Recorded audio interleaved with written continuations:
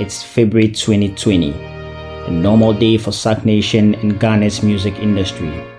At exactly 5:23 p.m., photos of Sarkodie and two producers from his camp hit Twitter from the Red Bull Studios in London Bridge. 5:30 p.m., another set of photos follow. In one of the frozen moments, he poses with his team hanging out with other international creatives in Red Bull Studios UK. Behind him, his longtime collaborator Posse G and award-winning producer MOG Beats. February 21, 2020, 11:17 a.m. A video of the session hits online. More creatives, including KJ's PO, are seen vibing at the session. About a week after that, Awal Al-Hassan, known widely as Posse G, sits with online journalist Kobe Che, another close associate of the Sarkodie camp, and reveals.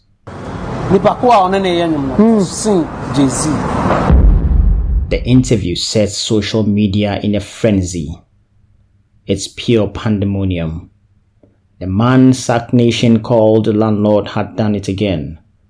To them, he is the landlord and everyone else is renting.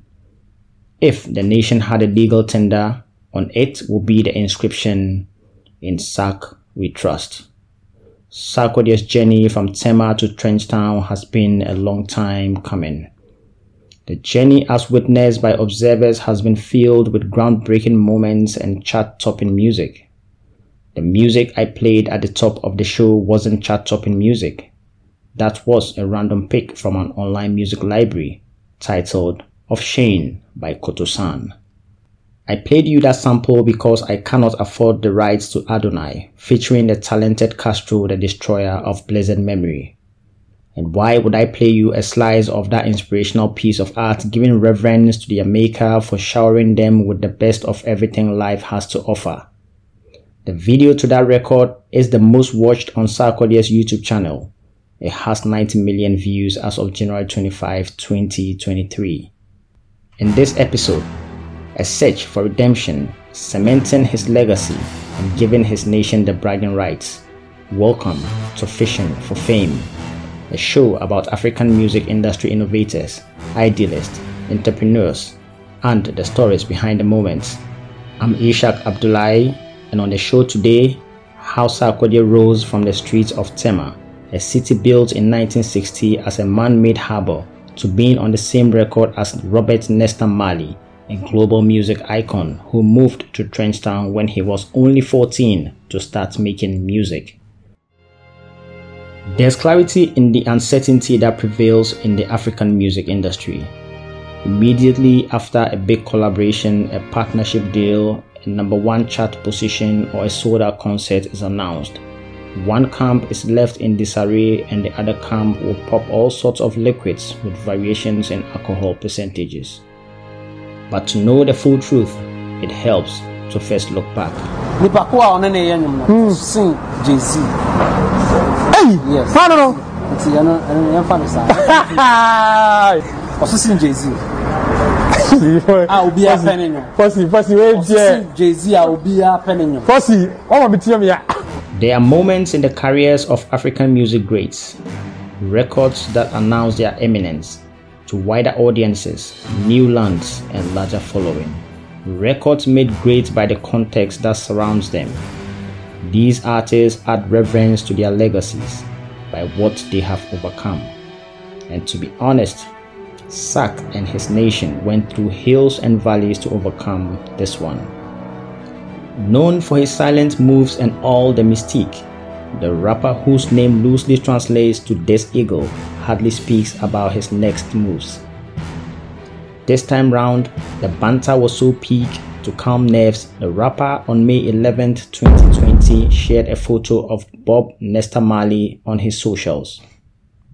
Almost everyone missed the point and the actual intention of that post. As Sarkodie prepared to unleash the record that had vocals of the artist bigger than Jay-Z, the rapper known as the Landlord confronted a series of nagging questions. Pressure was mounted when his No Pressure album premiered in 2021. Social media timelines were jammed with queries when his Jams album premiered in 2022. From his in-house producer and longtime collaborator Posy G announcing the record prematurely, to rival fans breathing down the necks of his ever-solid Sack Nation, to his arch-nemesis already featuring one of the biggest vocalists and performers in the world in July 2020. You are there right now, even Sarkodie has featured Bob Marley. It's so beautiful. At least we have someone that can feature a ghost. We should praise him. Sack, on his Countryside record with Black Sherif, rapped, "I know it's hard, but I'm giving y'all hope. When you're feeling like the world is against you and you're back against the wall, God is gonna send you an angel. Nyamiba biara go rise when you fall, so don't stop, stay strong. You know be overnight, it will take long. When you go 10 times down, you go rise 10 times up." What Sack wanted, what he actually needed, was to end all the questions about his legacy as an African great and put his legacy back on an immortal track. "I have no idea," Jay-Z said when asked by the Sunday Times in April 2021 on how he wants to be remembered. "I am not beyond ego, right? Hopefully they speak of me with the names of Bob Marley and all the greats. But that's not for me to say." It's fitting that this record was reworked by an artist from the land of the red, gold, green. It's fitting that Bob Marley's estate gave the opportunity to no other artist on the rich soil of Africa but Michael Owusu-Addo. It's fitting that after all these years this heartwarming record was made, it was a wordsmith from the Black Star country who was handpicked to lay his vocals next to the everlasting voice of Robert Nesta Marlis. You wondering why? The lady for whom the record was written for in 1967, Rita Marley, has been living in Ghana for 20 plus years, according to famed music magazine Rolling Stone in February 2020.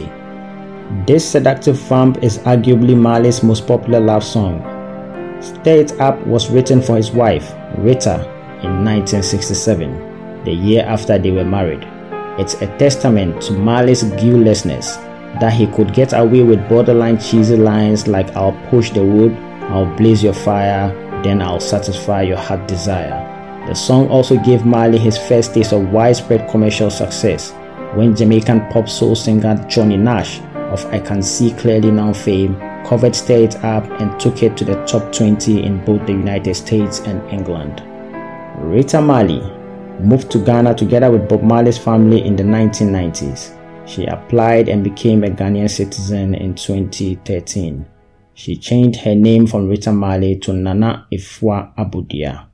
In Ghana's Ibri, she also has a home and created a music studio in memory of her late husband, Bob Nesta Marley.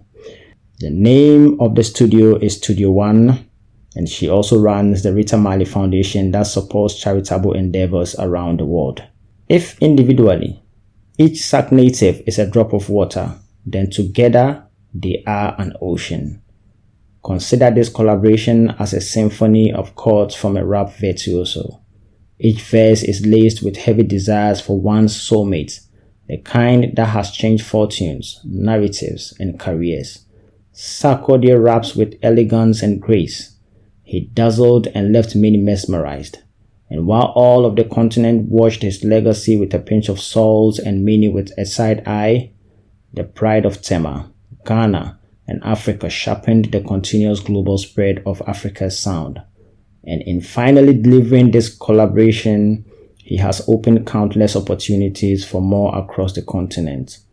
If you enjoyed this episode, then kindly share, like, comment, and rate the show wherever you listen to your podcast.